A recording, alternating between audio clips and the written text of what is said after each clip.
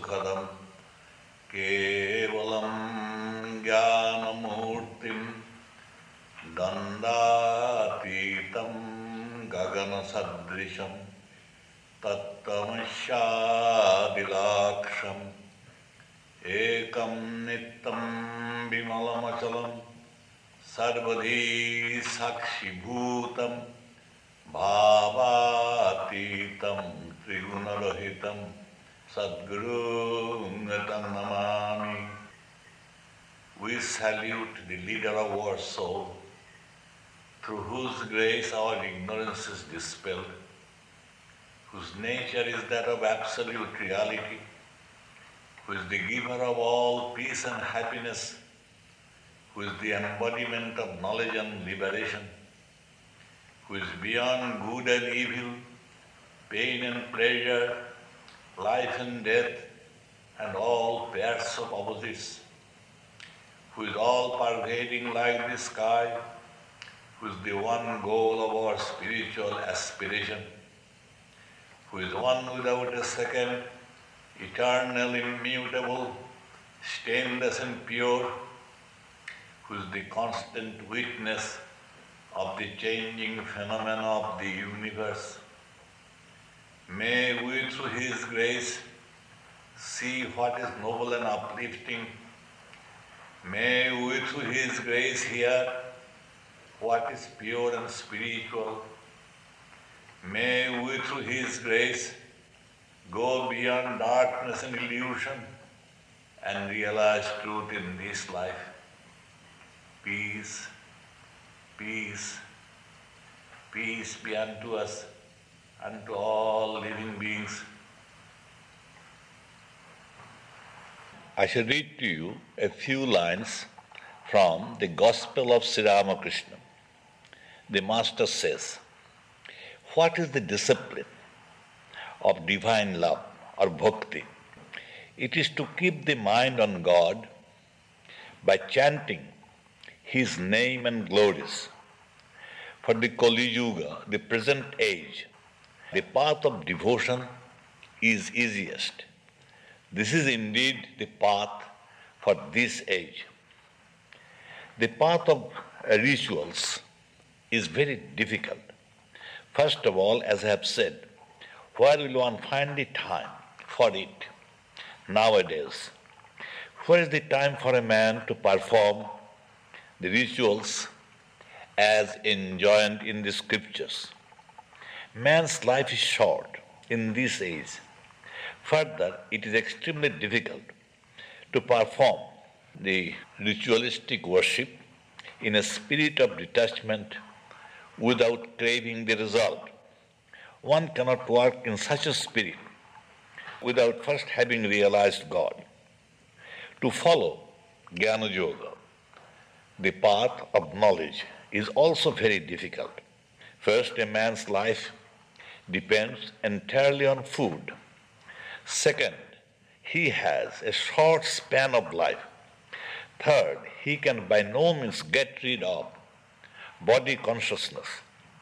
The follower of knowledge says, I am Brahman, I am not the body.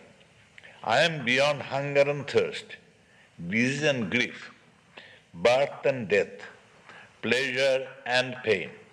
How can you be a follower of the path of knowledge if you are conscious of disease, grief, pain, pleasure and the like?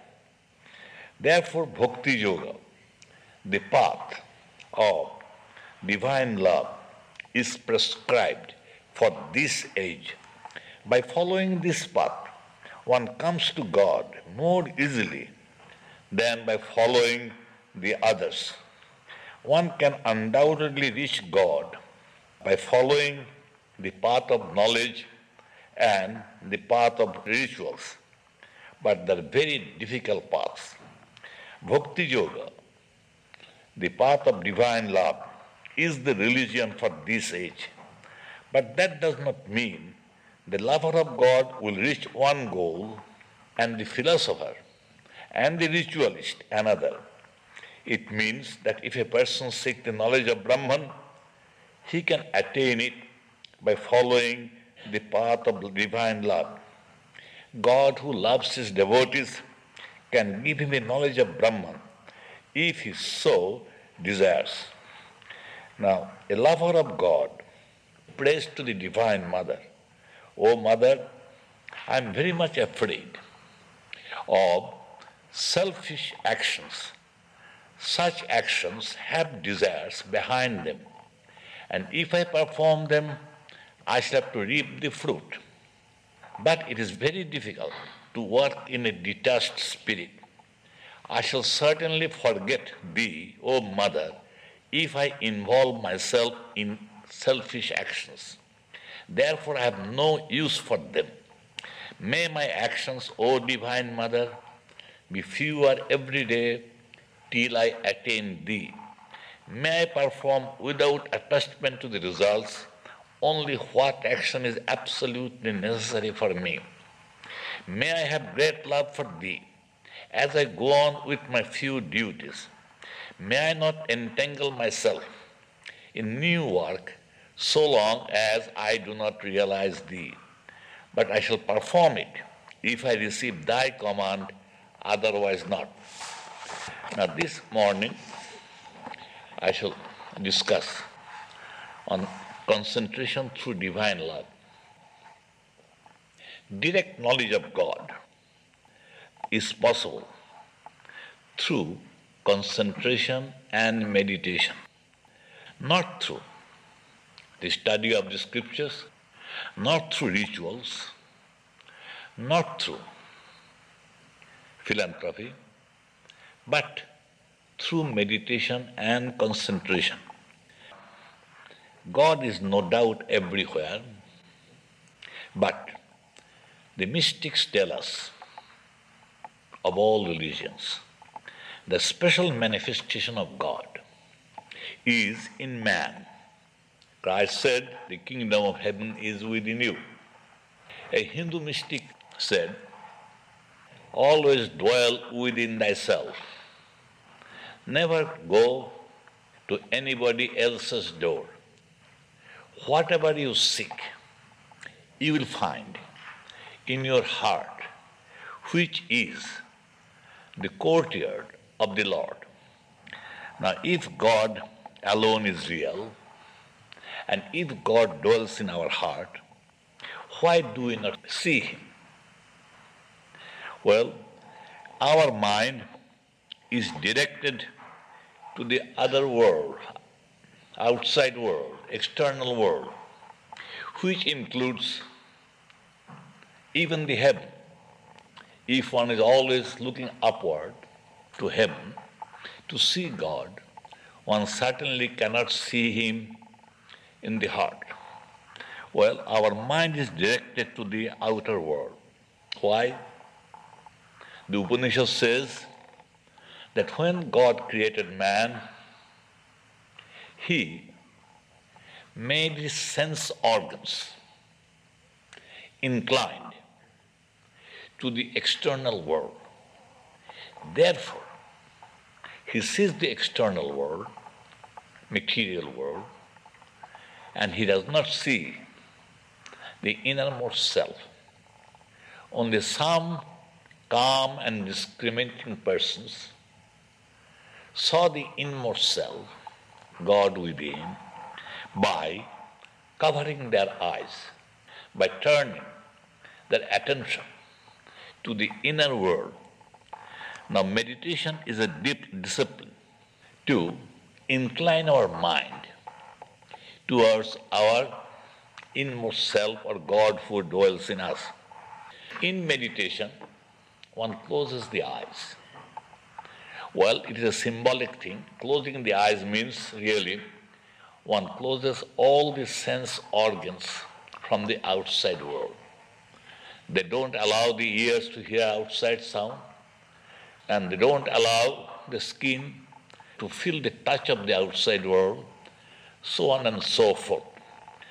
When people who are expert in meditation or who have been able to look within in meditation, even when they open their eyes and look at the outside world or move about in the outside world, you will see that their eyes appear as half shut and half closed, as you see in the photograph of Sri Ramakrishna. Half shut, closed, which means with half the attention.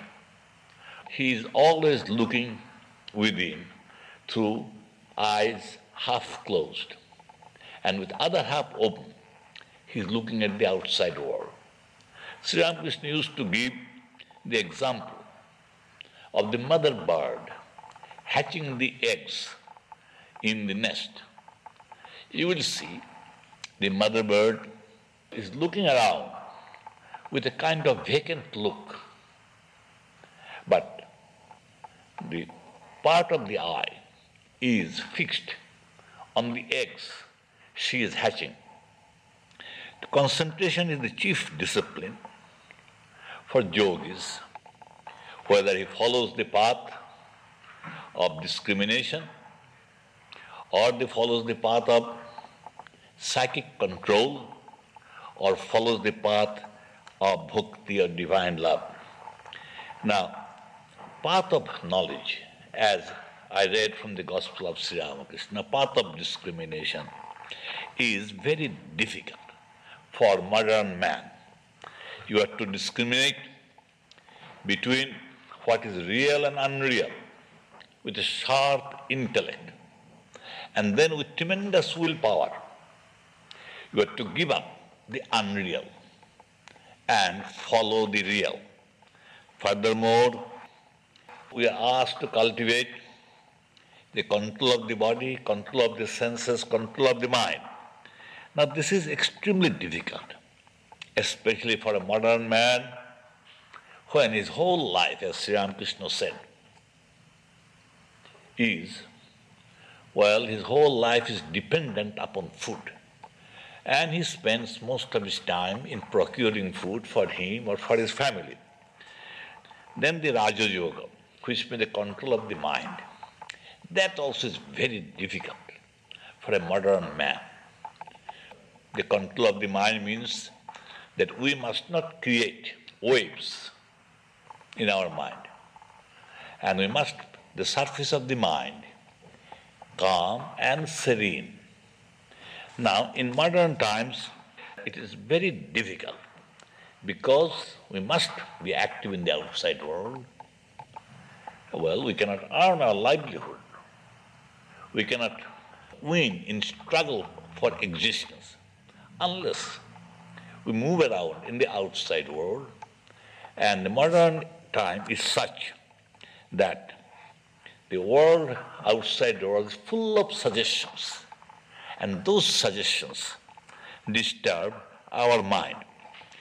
Now, the path of divine love is comparatively easy.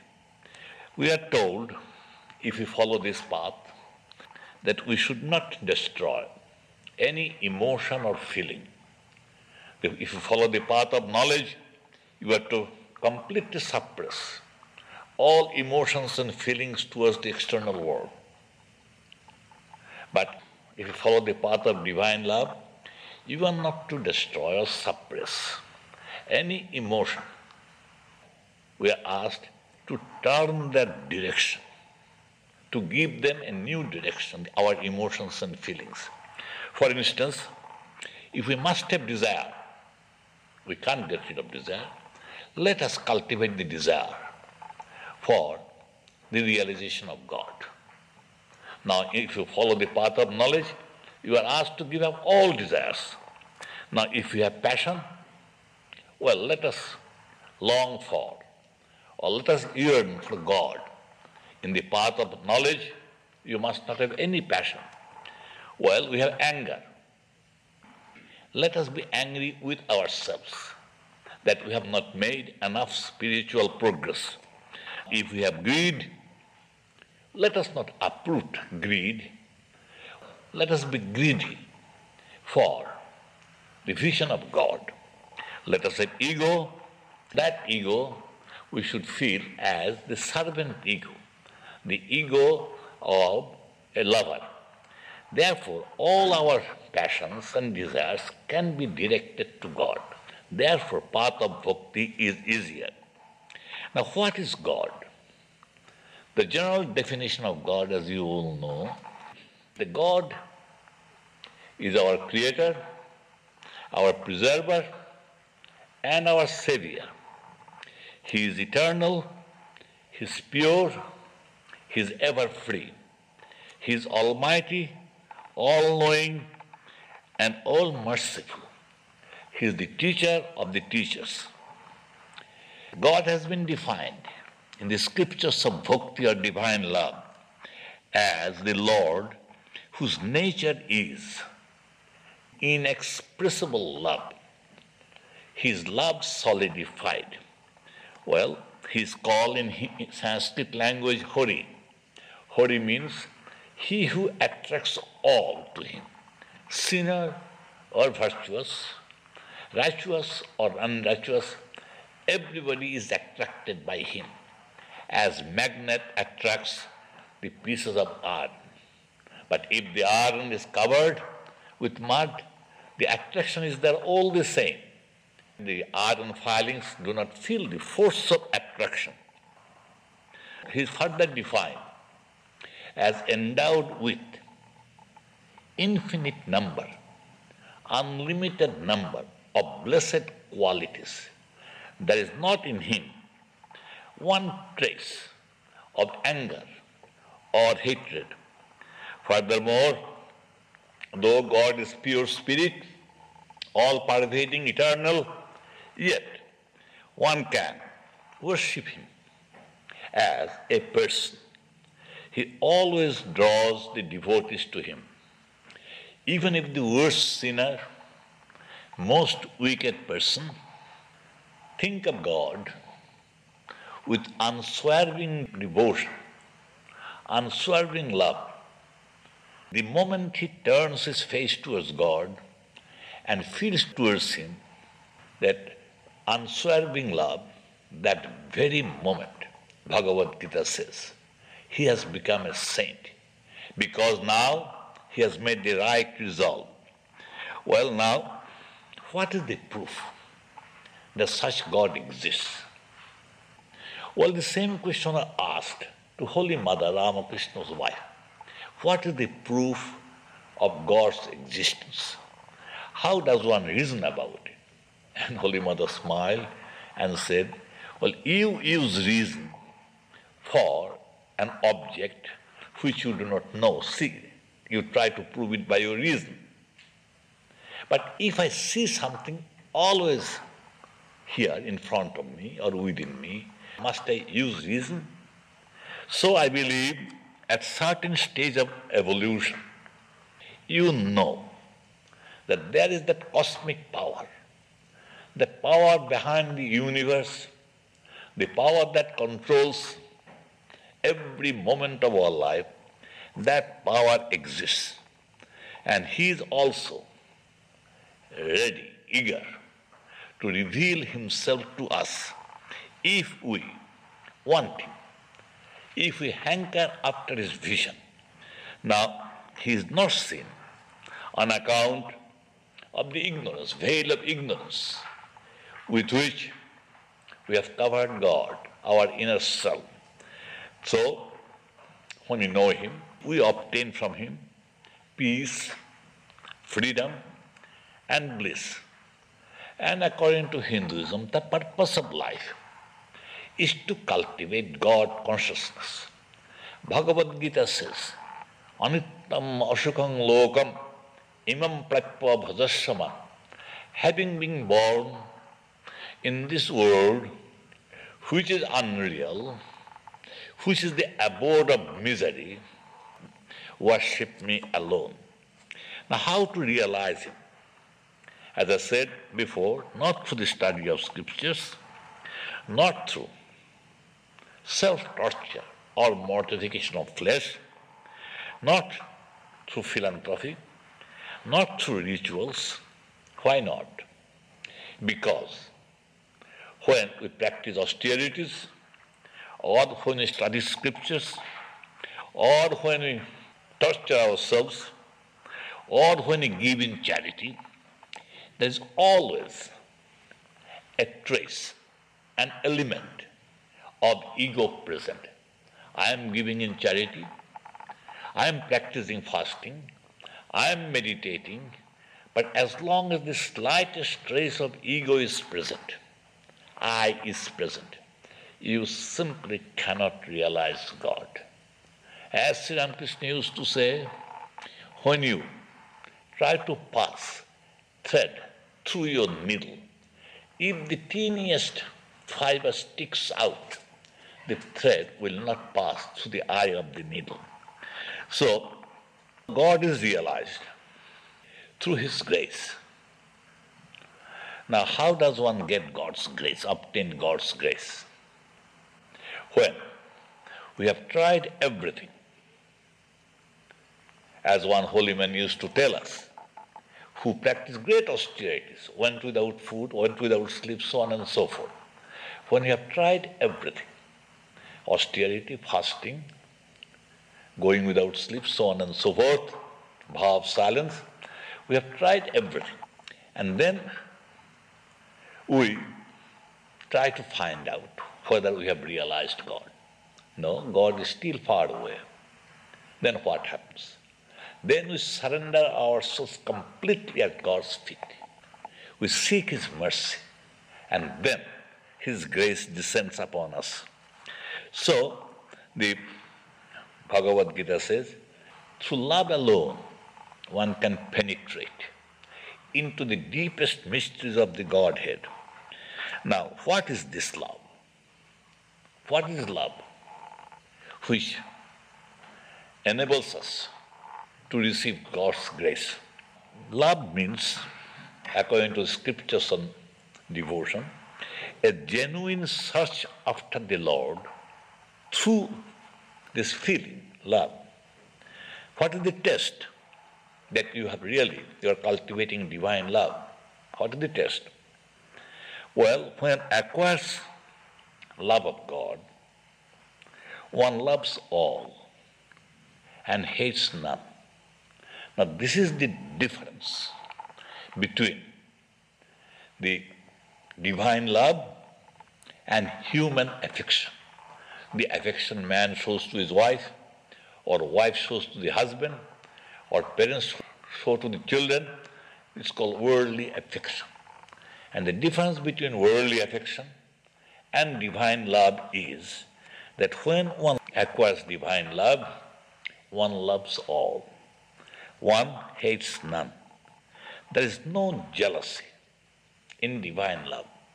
In human affection, there is always an element of jealousy, whether expressed or hidden. Furthermore, this divine love cannot be reduced to any earthly benefit. Well, even in the ideal love between husband and wife, there is an element of some kind of material expectation. We all know it. Now, Bhakti mystics say, as long as worldly desires are cherished, one does not experience the supreme love. One of the greatest devotees of God in Hindu tradition was called Prahlada, and he defined divine love in this way. May that deathless, intense love, which the ignorant people have for the fleeting objects of the senses, may that intense love not slip away from my mind as I keep meditating on thee.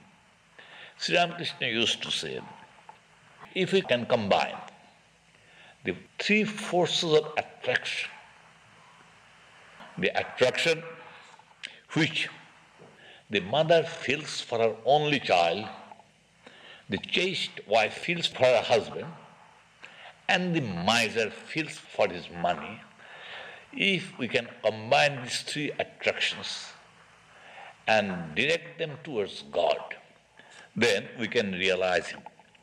Now, in the preparatory stage, love of God often degenerates into hideous fanaticism. Inferior devotees, without discrimination, denounces all other manifestations of God. It is a sort of dog-like instinct. A dog is very jealous of his master. But I think a dog sometimes shows better judgment than a fanatic or a bigot, because a dog will recognize his master no matter in whatever form the master appears before him. He can put on any kind of clothes or he can put on any kind of disguise, but the dog will recognize him. But a fanatic will accept only one aspect of God. If same God appears taking other forms, the devotee does not accept. Fanatic does not accept, bigot does not accept. A fanatic often judges the depth of his own devotion to God by the amount of hatred he shows towards other ideals. He forgets that love and hate cannot coexist. He cannot love his God or his ideal by showing hatred to other ideals. You see, a genuine Christian cannot harden his heart against Buddha or Krishna without hardening his heart against Jesus. Because Jesus, Buddha, and Krishna, they are all manifestations of the same reality. Well, we have a very beautiful story. In India, there was a man whose chosen ideal was Shiva, devoted to Shiva, and he hated Vishnu. That's another manifestation of the Godhead. He hated Vishnu. But he was a very sincere devotee of Shiva, and he used to spend long hours every day in the worship of Shiva. Well, Shiva wanted to correct him. So one day, as he was worshipping Shiva with incense or with ringing the bell, well, suddenly Shiva, just to open his eyes, appeared before him, half Shiva and half Vishnu. Half Shiva and half Vishnu. Just to prove to him that Shiva and Vishnu are really not two different deities. So he was waving the incense, and he saw the smell of the incense, you see, was being enjoyed by both Shiva and Vishnu. And he did not like it, that Vishnu should enjoy his, the fragrance of his incense. So he left his seat and he pressed the nostril of the Vishnu so that no smell can go through it. Well, then he offered food, and he saw the Shiva, one half of the image, eating the food offering, and also Vishnu also eating the food offering, and he could not stand that. So he pressed half of the mouth, half. Well, so he could not even bear the word Vishnu. So the rumor, was spread in the village that man hated Vishnu. So people, just to tease him, whenever he would go to the town, they would shout the name of Vishnu. And he tried to run away, but he could not keep himself away always from town. So what he did, he hung 2 bells from his ear. So when they shouted the name of Vishnu, he would shake his head. So the sound of the bell would drown what is called the name of sound of Vishnu. So he's called bell-eared in Hindu tradition. And every year we Hindus, in the autumn time, burn an effigy of this bell-eared monster or demon, you may call him, just to get rid of fanaticism. Now, what are the disciplines by which one can cultivate divine love? Performance of daily obligatory duties. We frequently complain, we have no time for meditation, for prayer, or for study because of the conflict of duties. Well, one can remember the Lord even while performing the duties of life. You can repeat the Lord's name all the time, even when you are doing your duties in the office or in the laboratory, even while you're cooking, you can always inwardly repeat Lord's name. Just by practice, it can be done. For instance, a lady, she listens to the radio, she watches the television, gossips with her friends, and at the same time, she's knitting a sweater. So one can do it. Now, a part of mind can be trained to think of God, and the other part, mind, can be used to perform our duties. You see, sometimes, we know it, you see, we are working in the garden, or working in the kitchen, or working in the office. At the same time, a part of our mind is thinking of a friend or a dear relative, maybe hundreds of miles away. Hundreds of miles away. So, it can be done. How do you do it? Well, you find it in all the books, I suppose.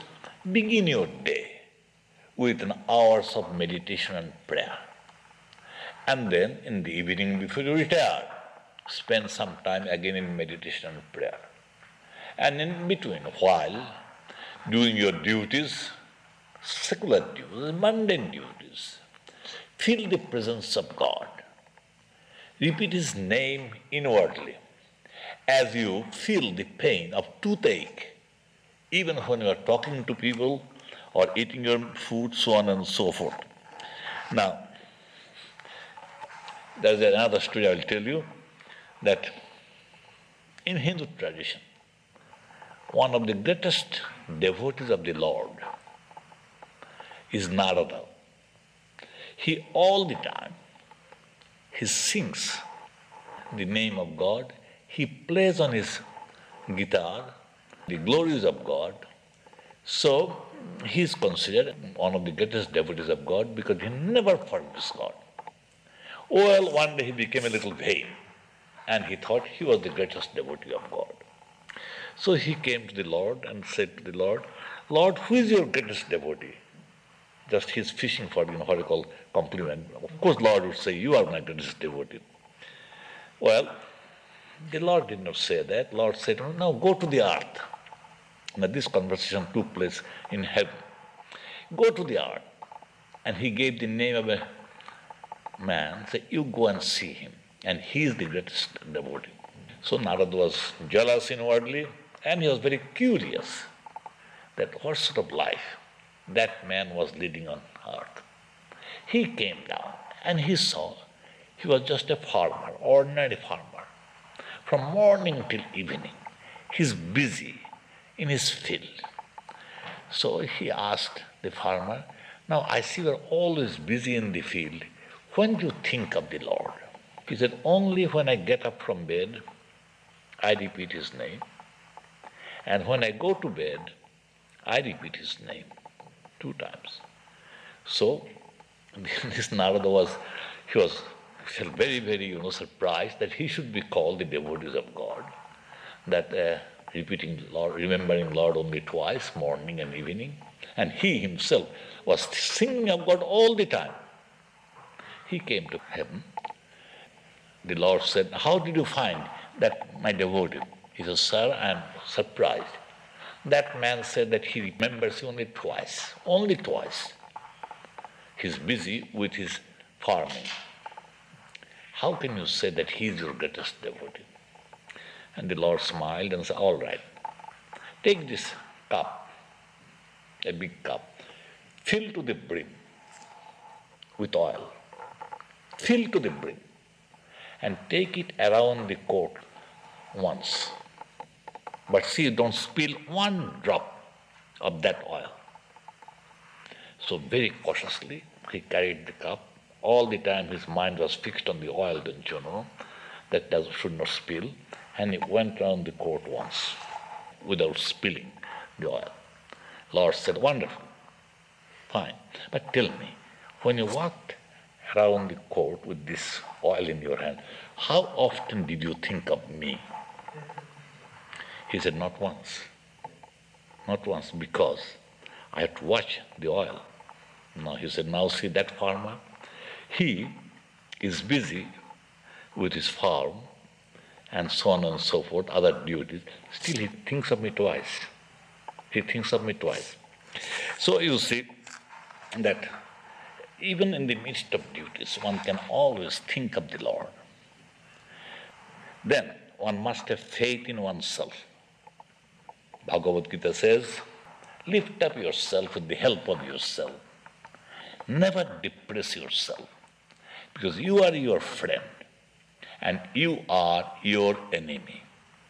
If you have controlled your senses and the mind, then you have created a great friend in yourself. But if your mind and senses are without control, then you are your greatest enemy. Well, what is the sign of self-control? It is not running away from the world. It is not giving up your duties, but remaining unperturbed in success and failure, in pleasure and pain, in honor and dishonor, regarding yourself as God's instrument. In other words, we should perform our duties and surrender the fruit to God, surrender the action to God. By giving up duties, you cannot escape the bondage of duties. It's true that if one is engaged in duties constantly, one creates a kind of a shackle. But Holy Mother used to say, this bondage created by duty can be destroyed only through the performance of duty, not by giving up your duty. So Bhagavad Gita says, we must have equal regard for friend and enemy. How can we have regard for our enemy? Well, we read from the scriptures that God dwells in all. I suppose, of course, this tradition is passing away. Now we must hate our enemy. But this was not always so. We read, for instance, in history, during the Crusade, when the Christians and the Sultan of Turkey were fighting about the Holy Land, the Sultan showed wonderful chivalry, wonderful respect for his Christian opponent. When Richard the Lion-Hearted was taken prisoner, he was very sick, and Sultan sent his own physician to treat him. Why? In your own history, in your own country.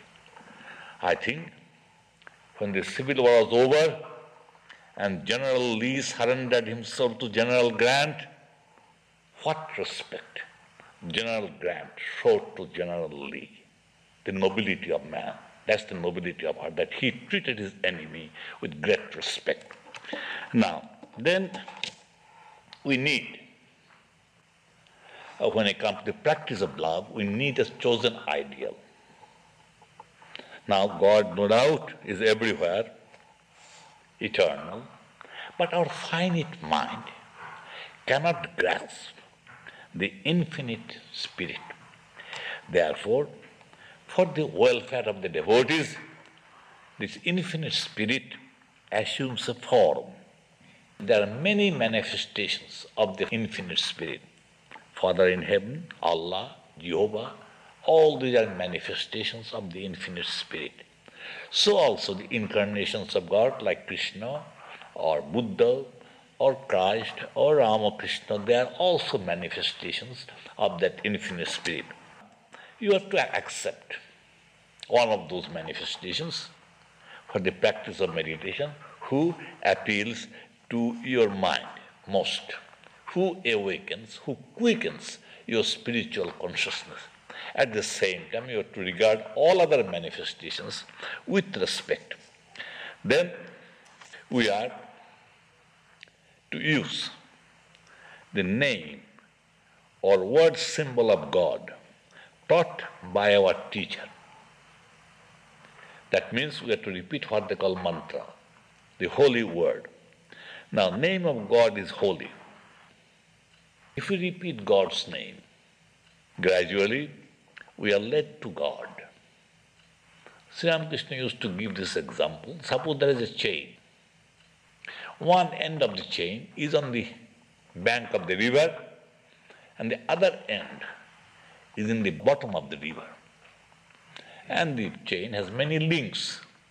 Now, if you want to go to reach the bottom, you have to hold to the chain and go down link by link. And finally, you reach the bottom of the river. The name of God is like a link. Now, some practical instruction about meditation I'll discuss. Before you sit for meditation, we should prepare the mood. You just can't sit for meditation and think of God. You can't. The mind is too distracted. So a proper mood must be created. Now I am giving you the Hindu tradition. You can follow as much as you like.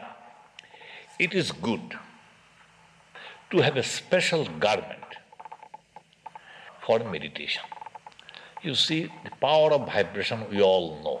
Now with this business suit, you go everywhere in town, and with that suit you cannot simply meditate.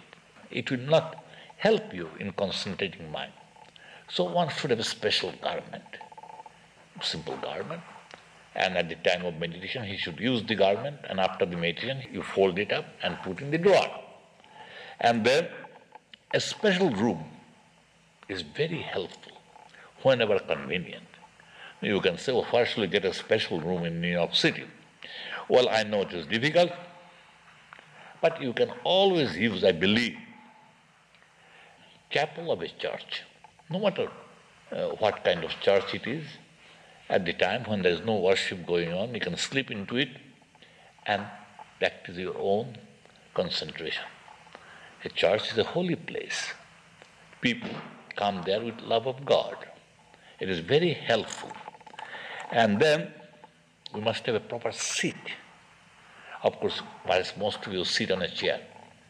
Well, I would suggest have a special chair which is used only for meditation. Because all sorts of people come there, they sit on your chair and they leave their vibration. And vibration is a very powerful thing. It disturbs.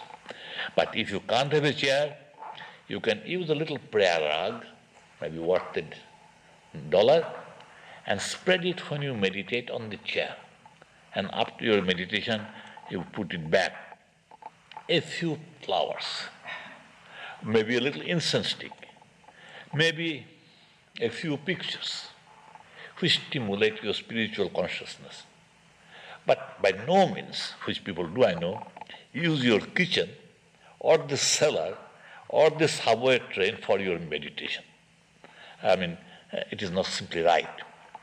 Then, when you sit for meditation, whether you sit on the floor or sit on a chair, you hold your body straight, the body, neck and head in the same straight line, and send thoughts of love, peace and goodwill in all directions. It will help to quiet your mind. Now, begin meditation following the teacher's instruction. Now, the general rule is, think of your chosen ideal, whoever he may be, and meditate on him. Visualize his image in your heart and repeat his name or the mantra, holy word you get from your teacher, inaudibly. Well, I know for the beginner, it is almost impossible to visualize the whole image of your chosen ideal. Try even to visualize the whole figure of your father or your mother. You will not be able to do it so easily. Well, you may visualize the head or the hand or the feet or a particular part of the body, and even that quickly disappears. It's a very fleeting glimpse. Well, if you continue in the practice, gradually you will be able to visualize the whole image. And even when you succeed in visualize the whole image, that also will disappear from time to time. Now, in deeper meditation, when the meditation is deep, the image remains stationary for a long period until the mind again becomes restless. Then, in the next stage, you see the image as you visualize. When the meditation becomes deep, you see the image moving, smiling, and talking to you. Now, of course, the whole secret is love for God. If you, at the time of meditation, you feel that intense love for God, you will see the image, that divine image is talking to you, smiling. It happens in our daily life. Suppose you are intently thinking of a son, or of your husband, or of your wife, far, far away, and you can see that your son or your husband is talking to you, smiling at you. You see it's living, it is living. Now, then you see, that means you see a chosen ideal alive, not just in picture or image. Then you will see next stage that your chosen ideal has assumed different forms, all associated with him. Suppose you are thinking of Christ, a particular image of Christ. And in deep meditation you will see other forms, other aspects of Christ's life, such as his Last Supper, or his crucifixion, or his teaching the disciples, or walking on the water. You will see all those things, different aspects of the life or activities of your chosen ideal will appear before you. Then you will see that those visions are as real as the objects you see in your waking state. At first, you take the inner world as real, and then the vision becomes so strong that for the time being you completely forget the outer world. Well, you have been thinking of the inner world as real, but still there is a kind of shadow-like perception of the outer world. Then that also disappears. Then gradually you don't see the external world. There remains only the inner world.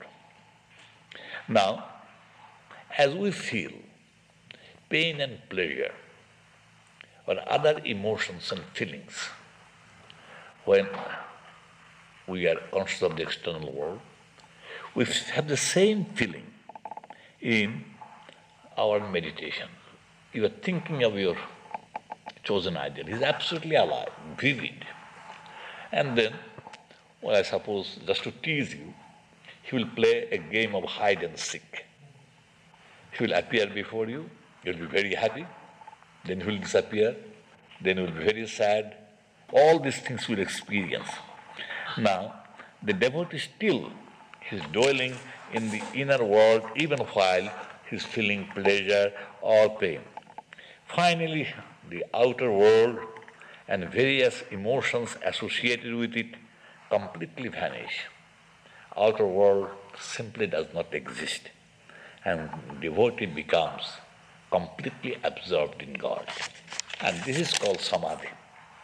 This intense love of God, when you see him alive, you talk to him, you are guided by him, as Ramakrishna was always guided by Kali, Divine Mother, always. Now this intense love of God is liberation, is freedom. Well, liberation from what? Liberation from ignorance, freedom from the bondage of the world.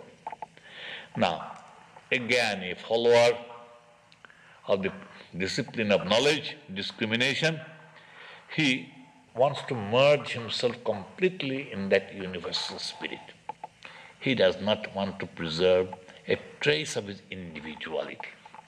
But a devotee of God, a lover of God, likes to preserve a little bit of individuality, a little bit of ego. Why? To taste the love of God, to enjoy the company of his devotees. As one great Hindu mystic said, I love to eat sugar, I love to taste sugar, but I do not like to be sugar. So a lover of God, he does not like to be God. He likes to enjoy God, don't you see?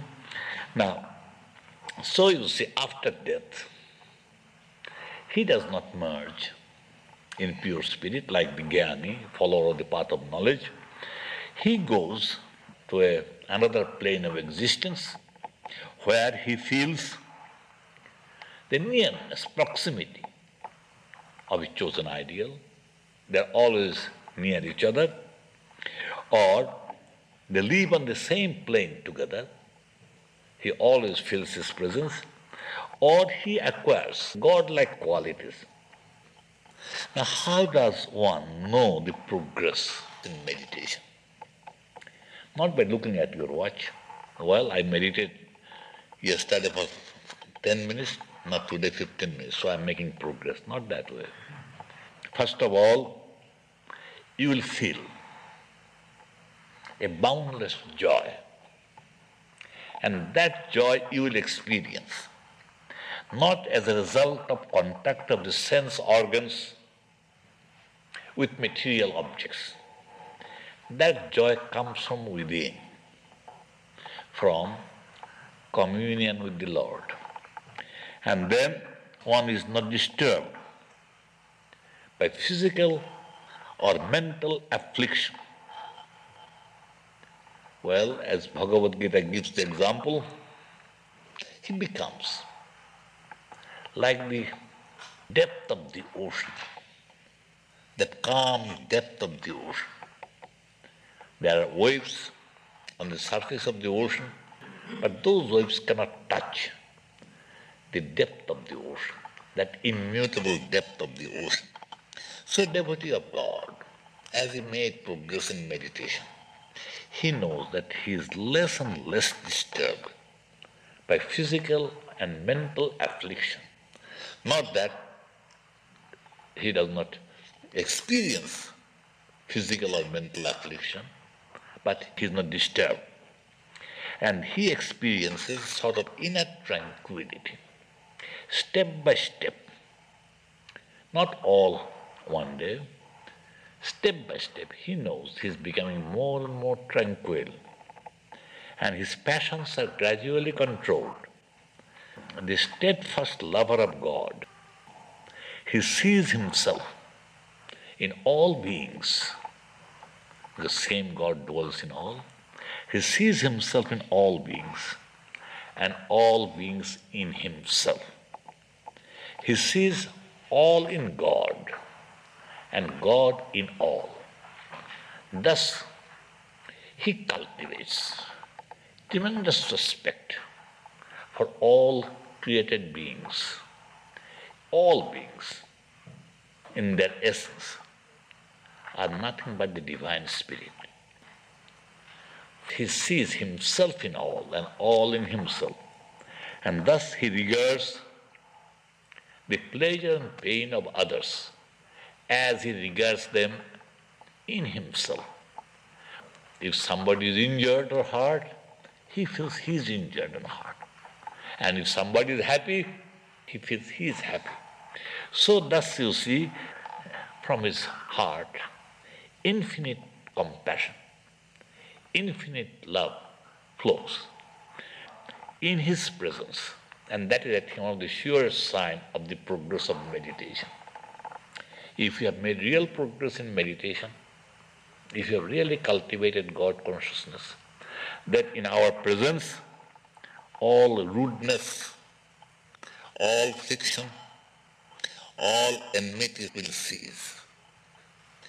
I suppose such love for man, based on the love for God, such love alone can redeem the modern world from strife and confusion, this love alone, and bind the wounds of bleeding humanity. Now let's conclude with a little prayer.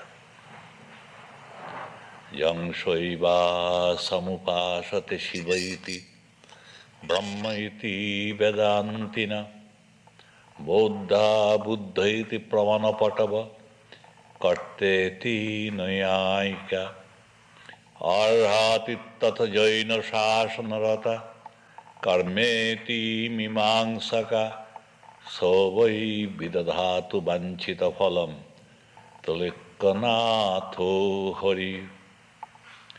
May he whom the Christians worship as Father in heaven, whom the Jews worship as Jehovah the Great, whom the Muslims worship as Allah the Powerful, whom the Hindus worship as Shiva, Kali and Vishnu, whom the Vedantins contemplate as Brahman or pure spirit. May he who is our Father and Mother, our friend and companion, our treasure and wisdom, who is our innermost self, may he lead us from unreal to real, from darkness to light, from death, disease and suffering to immortality. May he manifest himself in us through and through, and may he protect us always with his compassionate face. Peace, peace, peace be unto us, unto all living beings.